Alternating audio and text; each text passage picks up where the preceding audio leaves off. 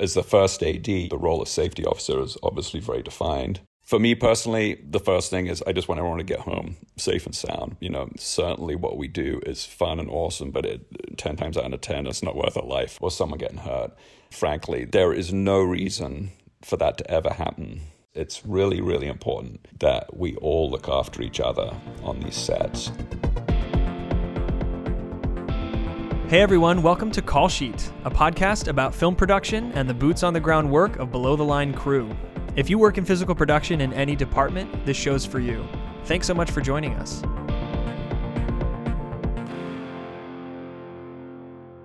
Welcome back, folks, and thanks so much for listening to Call Sheet. We're returning from our October hiatus, and it's wonderful to be back with you. We hope you're all doing great. Once again, we're your hosts, Bryce Cyrier and Kiku Terasaki. Kiku is out today, but I look forward to having her back with me next week. Our guest on the show today is Damien Payne, a DGA First Assistant Director with over 20 years of experience in commercials, music videos, and feature films. We're going to talk about set safety, specifically the importance of safety meetings and how First ADs prepare and execute them on set. Now, I'll be playing back this conversation I had with Damien, and keep in mind, it was recorded back near the beginning of the pandemic. This was before projects started resuming production with all the new COVID safety protocols. Just know this isn't a COVID safety episode. We decided to focus on general safety mindsets and practices that can help all members of the crew foster and maintain safe, responsible sets. As you apply these principles today in our current environment, we hope everyone stays healthy and safe and keeps making great content. Enjoy the episode. All right, I'm here with Damien Payne, DGA First Assistant Director. Welcome to the show, Damien. Yeah, mate. Thanks so much for doing this. How's it going? Good, man. Stoked to talk with you. Appreciate your time. This is really such an important topic to always have at the forefront of our minds and always be, an active discussion and dialogue. So I'm eager to dive into this with you.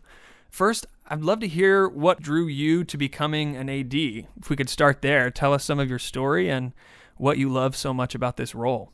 Yeah, so I sort of fell into it. In England, I was at art college at Ravensbourne, and I was doing this, what they call a foundation course. It was a one-year course, and it was geared toward fashion design. So I was actually on the road to being a fashion designer, which might sound weird. But I was just like, I can't do these people. It was just too weird. The energy of fashion people was not my speed, at least not then. And so I needed to switch gears, and I knew I liked films.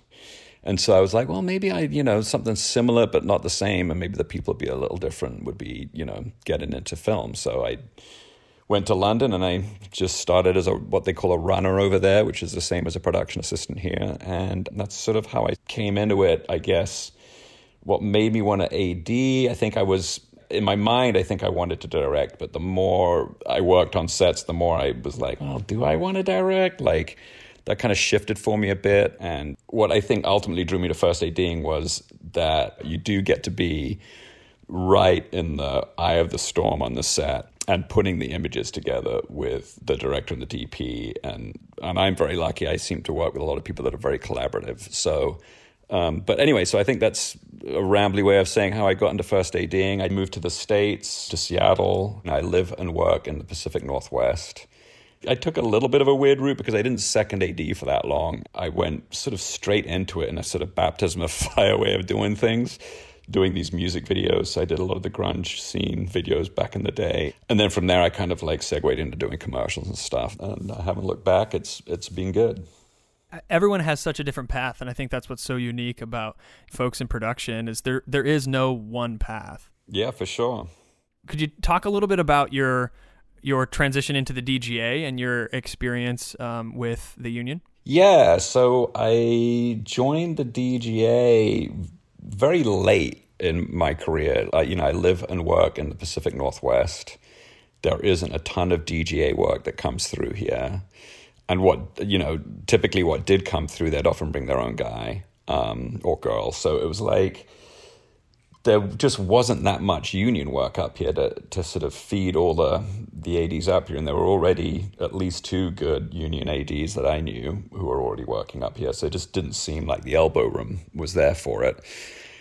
So I never really did it. And then also for the first 10 years, I didn't even know I was meant to be collecting these call sheets and pay stubs, which is part of the process for getting into the guild. So I was already like a decade behind just in the paperwork. So I did start collecting the call sheets and stuff over the time because I thought, well, maybe one day it'll make sense to join, because I just, I didn't really know where that was going to end up. But I was making a good living just doing the non-union stuff. And then I got in with a company that were here in Seattle. They moved to LA and started a shop in LA. And obviously the more work they were doing down there, it was more pressure to join the guild and become a signatory. And so eventually that happened.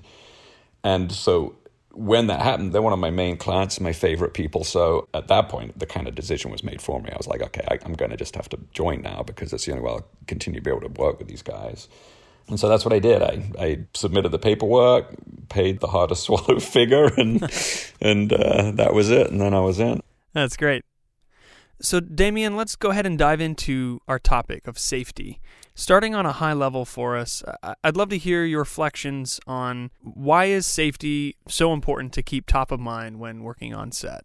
Yeah, I think there's a sort of familial aspect of it. Just looking out for your brothers and sisters. It's very important that everyone gets home safe and to their families and their loved ones. And as a production company, ultimately, the buck stops with you if someone gets hurt or dies on your set. And, no one wants that. And then, there's obviously a very real legal aspect. And this is something I tell all people that want to be ADs and making the jump from second to first, is that ultimately, if someone gets hurt or dies on your set, that is going to land firmly on your doorstep every bit as much as it's going to land on the production company's doorstep. And so as the first AD, the role of safety officer is obviously very defined. For me personally, the first thing is I just want everyone to get home safe and sound.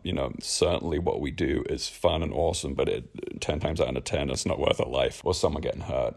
Frankly, there is no reason for that to ever happen.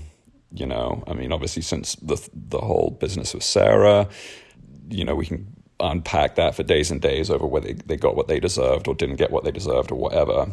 But, someone died on a set when they didn't need to. Yeah, I'm glad you mentioned Sarah. That's Sarah Jones and the Midnight Rider tragedy back in 2014, right? Damien, for anyone not familiar with that, could you expound on Sarah's story? So Sarah was camera assistant. She was working on an independent feature film. They were shooting a scene on a trestle bridge. And from my memory of it, there had been many warning signs leading up to that day's shooting. And sort of one of the key pieces I remember from the story was that I think it was the location manager had said, I am not going to be here this day because this is my sort of voice of disapproval on safety here. I can't be on this set if you're going to go ahead and disregard my flag on the safety of this. He had been in touch with the railway company, and there was no blessing from the people that were in charge of that section of track. So being on a trestle bridge with a unit was a horrible idea. And unfortunately, sure enough, the train comes down the track, and everyone tries to get off the track in time. Some can't, and unfortunately, Sarah was someone that died that day and didn't need to. Oh. Thank you so much for recounting that. It's such a tragic and critical example of the huge responsibility that we have as filmmakers to, be wise and to do things the right way. We just have to remember it's just a movie, right? It's just work. And we're talking about the lives of real people here, real human beings. So thanks for starting by reminding us of that perspective. In your role as First AD, Damien, as the safety officer, on a practical level, what is your process from the very beginning to keep this responsibility at the forefront of your prep with the department heads? Right. So you'll get the treatment or the script. And it starts there, at that point, you just start breaking out the script. And then there's already things that, you'll see in that treatment that'll start throwing flags up. It could be a pyrotechnic thing. It could be, a lot of the times it's a driving thing. So you're automatically going through your kind of driving checklist of like, have they thought of this? I wonder what their approach is going to be to that. So you sort of start to formulate where all the little pitfalls are lurking. And that's really what it is. You're constantly minimizing the chance of anything going wrong. You're always looking for like the little places where anything could happen. And then obviously the tech scout, once you get your eyes on the place where you're going to be shooting and what you're going to be doing, and you have all of the keys around you, then more issues will automatically bubble up and get noted. For those who may not know, who are the primary crew members you're involving in these discussions during prep? Yeah, so I think, obviously always good to do it through email, CCing everyone. Typically, I would say it's going to be obviously the UPMs and the producers, location managers. If it's a stunt, obviously the stunt coordinator. More often than not, it's with the key grip, because they're a sort of co-safety officer on set, and any of the keys that intersect with the particular safety concern would obviously get CC'd on that email. But yeah, that's kind of my process, I guess. I just sort of start as early as the prep at the breakdown, and then there's sort of these opportunities throughout prep where you get to kind of fill in more and more and more and more until you have a pretty good safety plan in place. And then, obviously that gets you to the point of the meeting itself. I'll have like a little safety worksheet going. So I have like a generic one that I have taken, off of the Contract Services Admin Trust Fund, their sort of general safety meeting. And I've it's a very long document, that one. But what I've done is I've like gone through it and made a condensed version of that. Because if you read that whole thing out, people would just be so tuned out. So I kind of made a bullet point version of that, speak to everyday safety. And then I sort of tag on what's relevant to the day.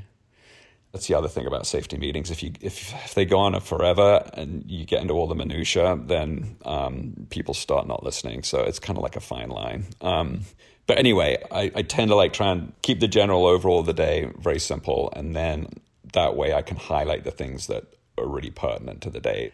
If you're doing, obviously, a stunt or there's a piece of special equipment, when you get to that point of the day, you're going to do another one again anyway. So it's like, I'll call attention to the fact that that'll be happening in the morning meeting, but I'll save the meat and potatoes of it for when we go right before, so that we gather everyone up. It's fresh in everyone's head. And I think there's just a little more focus when it's go time too. So I like to keep the real higher risk things. I like to keep those right before we're going to do those beats. Let everyone know it's going to happen obviously in the day, so they can be prepared for that. But as far as sort of the nitty gritty of it, I like to do that right before. Yeah, no, that's great. So what is the right timing for the safety meeting once everyone's on set? I know this may not be like a hard and fast rule, and a lot depends on, what's being shot that day and the spacing of call times, etc. But will you go ahead and speak to your approach in determining that? Yeah, the short answer is trying to do it as soon as you can when everything lands, which is never ideal because everyone is so focused on unpacking the trucks. The camera peeps are focused on getting the camera built, God bless them, because that gets us an image up and that gets us going forward. So I get all of that. So it's really, the reality is I try and do it in the first 15 minutes. And, sometimes you're successful, sometimes you aren't. You have to, again, it sort of comes back from doing the job a bunch. You have to sort of assess the situation, and if it is a situation where everyone's unpacking and it's a busy street, and even though that's been noted in the call sheet, on a day like that, I want to get that safety meeting cracking as soon as possible, just to remind people. And if I can't get it happening right away for whatever reason, I make sure that everyone is at least thinking of the one big safety issue on that day, right? But yeah, I try and do it within the first 15 minutes is ideal, because obviously the earlier you do it, the more people are thinking about safety and the better your day is going to go. And then if I know that there's people that are going to be late, I sort of weigh that up. It's like, do I wait for the agency? No, I want to get things going. So a lot of times I just do a separate one for the client and agency, just so I can, like I say, just get the main one done as soon as possible. Totally. Yeah, no, that makes sense. A minute ago, you mentioned contract services. Talk a little more about that. For anyone not familiar with contract services, could you explain what that is and where people can find those resources? Contract Services Admin Trust Fund. This is basically a nonprofit organization. They came about through basically an agreement between IATSE, AMPTP, all those folks. And they have a really amazing part of their site which speaks to safety bulletins. And there's bulletins for pretty much everything. I don't know if I've ever gone there looking for a bulletin and not having something that covers what I need. And, when you look through it too, and you read these bulletins, you're like, yeah, I'm pretty sure I know why that bulletin exists. Like, every one of these bulletins, unfortunately, exists for the simple reason that someone got either really hurt or they died. But anyway, like I said, it's a great resource. They have all the guidelines and bulletins. Really good standard of practice is obviously to, if you have any of the things happening on your shoot that are covered by these bulletins, attach the bulletin to the call sheet digitally when it goes out. It's always good to print it up and chuck it on a board by Crafty. If you're doing car work, it's actually a requirement to put the bulletin in the camera car and make sure that the precision drivers have it too. It's like this awesome reference for pretty much every shooting scenario that is going to be dodgy. So the website for that is csatf.org. And definitely, if you don't know about it and you're in the business, whether you're an AD or not, you should know about that and spread the word, because it is a cliche, but safety isn't just the ADs and the grips affair. It's really everyone. And I really do count on my crews to be watching out for that as well. I can't be everywhere at the same time. So I always ask people in the safety meeting if they have anything they want to add. And I love it when people on the crew come to me and bring something to my attention, because it's something out of my earshot or something I haven't seen yet, and I can get on it and make it safe. Super important. So anyway, to that end, I encourage everyone listening to this, if you don't know about the bulletins, please check it out. Again, it's csatf.org. It's a good education. I'll put a link in the episode show notes as well, so people can click on that. That's great.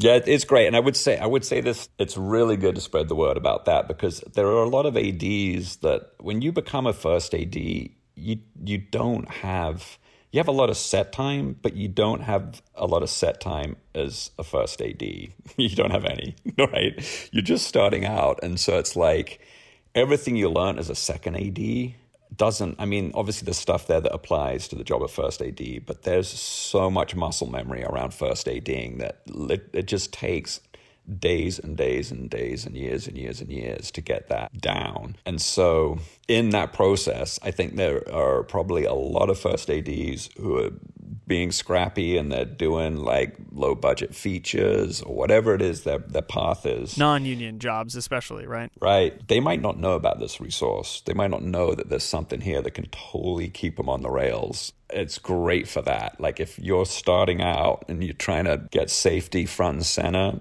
these safety bulletins are totally the way to go. They will help you a ton. I got a call from an AD, an up-and-comer, that was thinking about doing this movie, and there was some pyrotechnics on it, and they were going to light a person on fire, and this was not a big budget movie. And so for me, that had a lot of red flags on it, and I did try and encourage him not to do the project. When I was coming up, I found myself in a lot of really hairy situations where producers were trying to bully me into not doing the right thing when it came to safety. And so I have times in my history where I've said, okay, that's fine. If you guys are so hard for this, just know I'm not having any part of it. And I'm putting it out there that I'm having no part of this. Like, I don't think this is safe. If you're going to take that on, that's fine. But as the chief safety officer, I'm saying that I don't think this is safe. So if you do it, it's on you. It's got nothing to do with me. And I've put it out there. And if people are crazy enough to want to do this too, that's on them. But for me, I'm out. And I think it's super important for ADs that don't have a bunch of experience when they do find themselves in those situations. That little voice in your head, I'm a freelancer, oh my God, I'll never get hired again. Don't even begin to listen to that.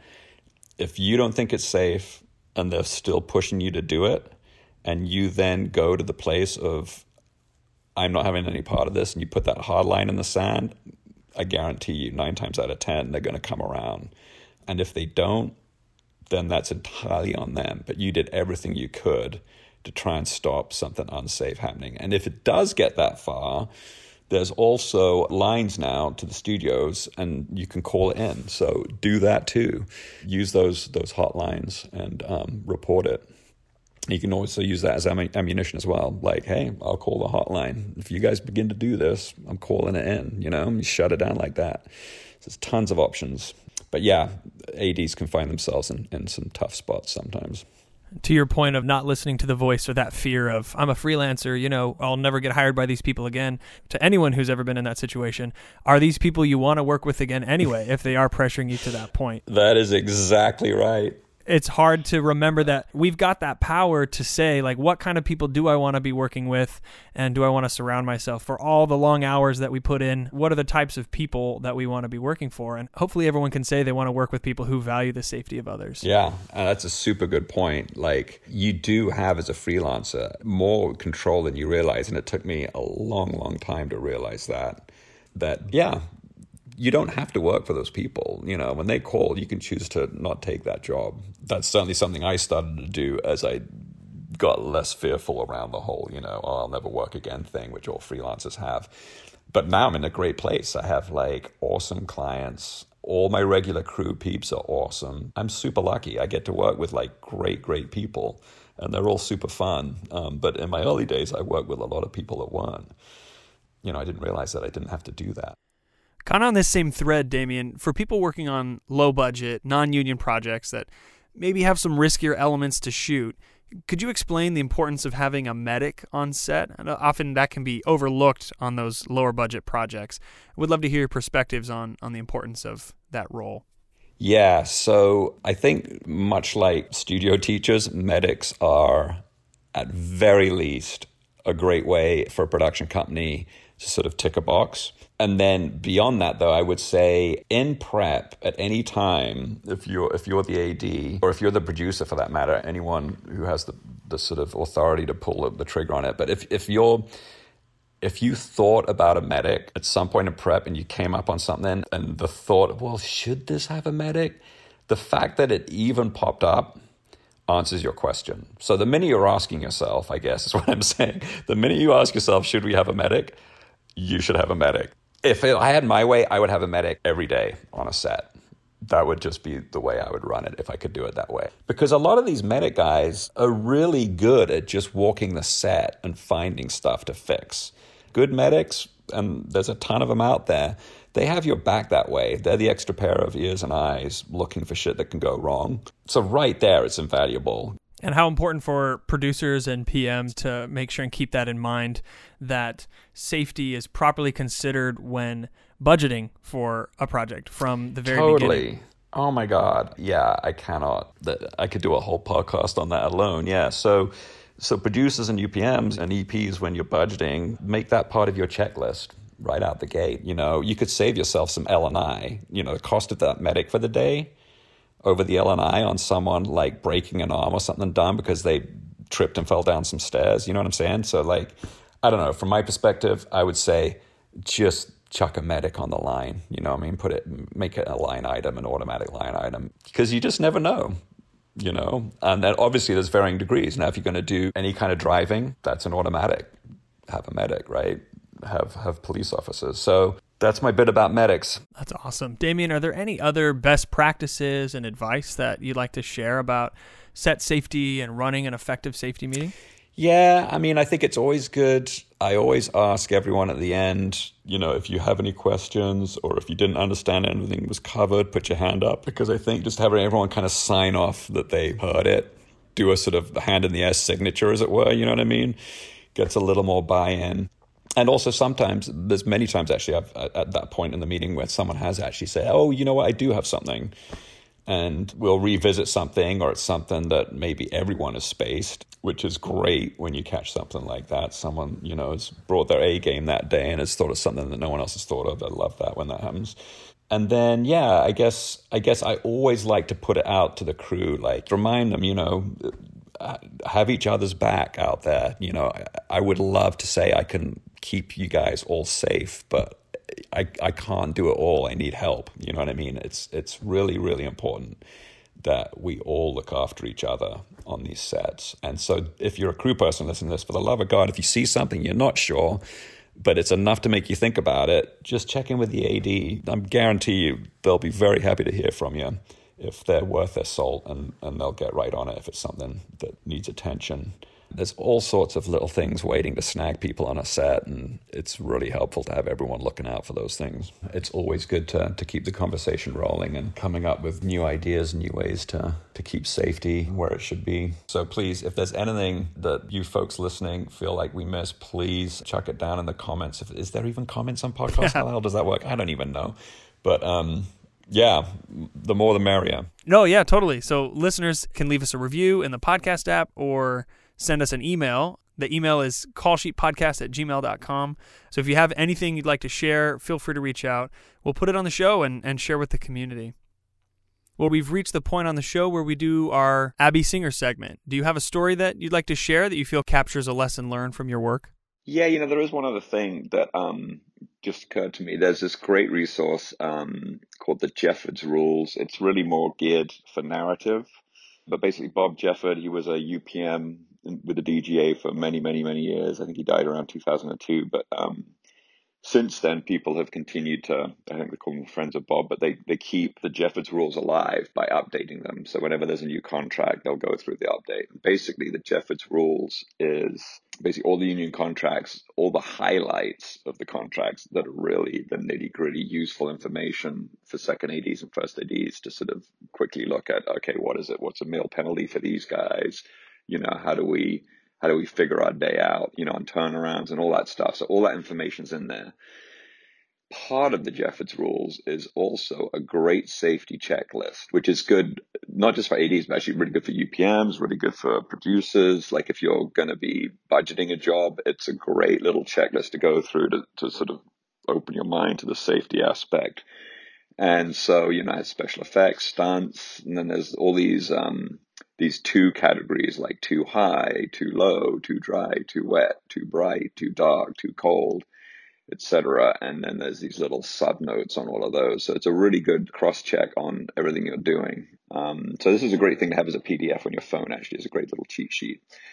But the only two accidents that I can think of that have happened on my sets that were serious, both are covered on this checklist. So, one was under the too dark category and one was under the too cold category. And so the too dark one was wrapping out early on in my career. We were doing a music video. We were wrapping out at night from this warehouse.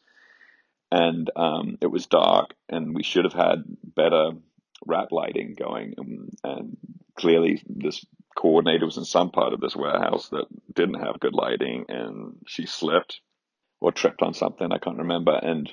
But I do remember she broke her wrist or her arm. So, but that was covered. So too dark, wrapping out, right? So I would have caught that. Too cold was the other one, doing a snowmobile commercial in Colorado. And on this one, this was more recently. And so I was more aware of, these checklists and safety. And so we'd actually done as much as we could on mitigating risk. But unfortunately, what happened there was everyone was transporting around on these snowmobiles, and we had the two ACs on a 2-up snowmobile with their package tote behind them. And, they were going around a corner and decreased their acceleration suddenly around the bend, and the momentum of the weight of the package carried them over the side of that bend. And that ended up with one of them getting airlifted out. He was fine after that, but we also actually on that one too had some frostbite cases as well. So we were just in very inclement conditions, and we should have probably just, in retrospect, hindsight 2020, but we probably should have just called that job at some point. But everyone got out with all their bits and parts and got back to their loved ones, thank God. But a very good story to look back on and just remind oneself, why all these bulletins and safety checklists exist. It's all because at some point in the past, someone's got hurt. So there you go. I love it, man. Damien, thanks so much for joining me today. This was such an important, sobering conversation. So many practical takeaways that you've provided us, and appreciate you sharing your insights and experiences with our listeners. Yeah, mate. Thanks for doing it, putting it out there, and hopefully a bunch of people will listen to it. And that's Taillights, folks, on another episode of Call Sheet. This show is brought to you by Elgin Entertainment. It is produced and hosted by Kiku Terasaki and me, Bryce Cyrier, with support from our associate producer, Nathaniel Duber. I'm also the editor of the show, and our theme music is by Robert Mai. Our guest today was Damien Payne. We talked about set safety, safety meetings, and the essential role of the first AD in fostering and maintaining safe and responsible practices on set. Thanks again, listeners, for tuning in. We hope you enjoyed this episode and keep coming back for more. We want to start something new today. We've gotten some really nice reviews from you listeners. Thank you so much. We want to start sharing them here at the end of the show. This review is from Liza V in California. She gave us a 5-star rating and calls the show a wonderful resource. She says, "This podcast is perfect for anyone working in the film and TV industry. It introduces the audience to the various careers available and does so in a way that is informative and entertaining." Liza, we want to thank you so much for your review. We're so glad the show has been helpful. And thanks to all you listeners for tuning in. If you'd also like to rate and review the show, you can do so on Apple Podcasts, send us an email with your feedback, or write a comment on one of our Instagram posts. We look forward to hearing from you. Remember to stay tuned for new episodes of Call Sheet every Thursday morning. And in the meantime, good luck and go make it happen.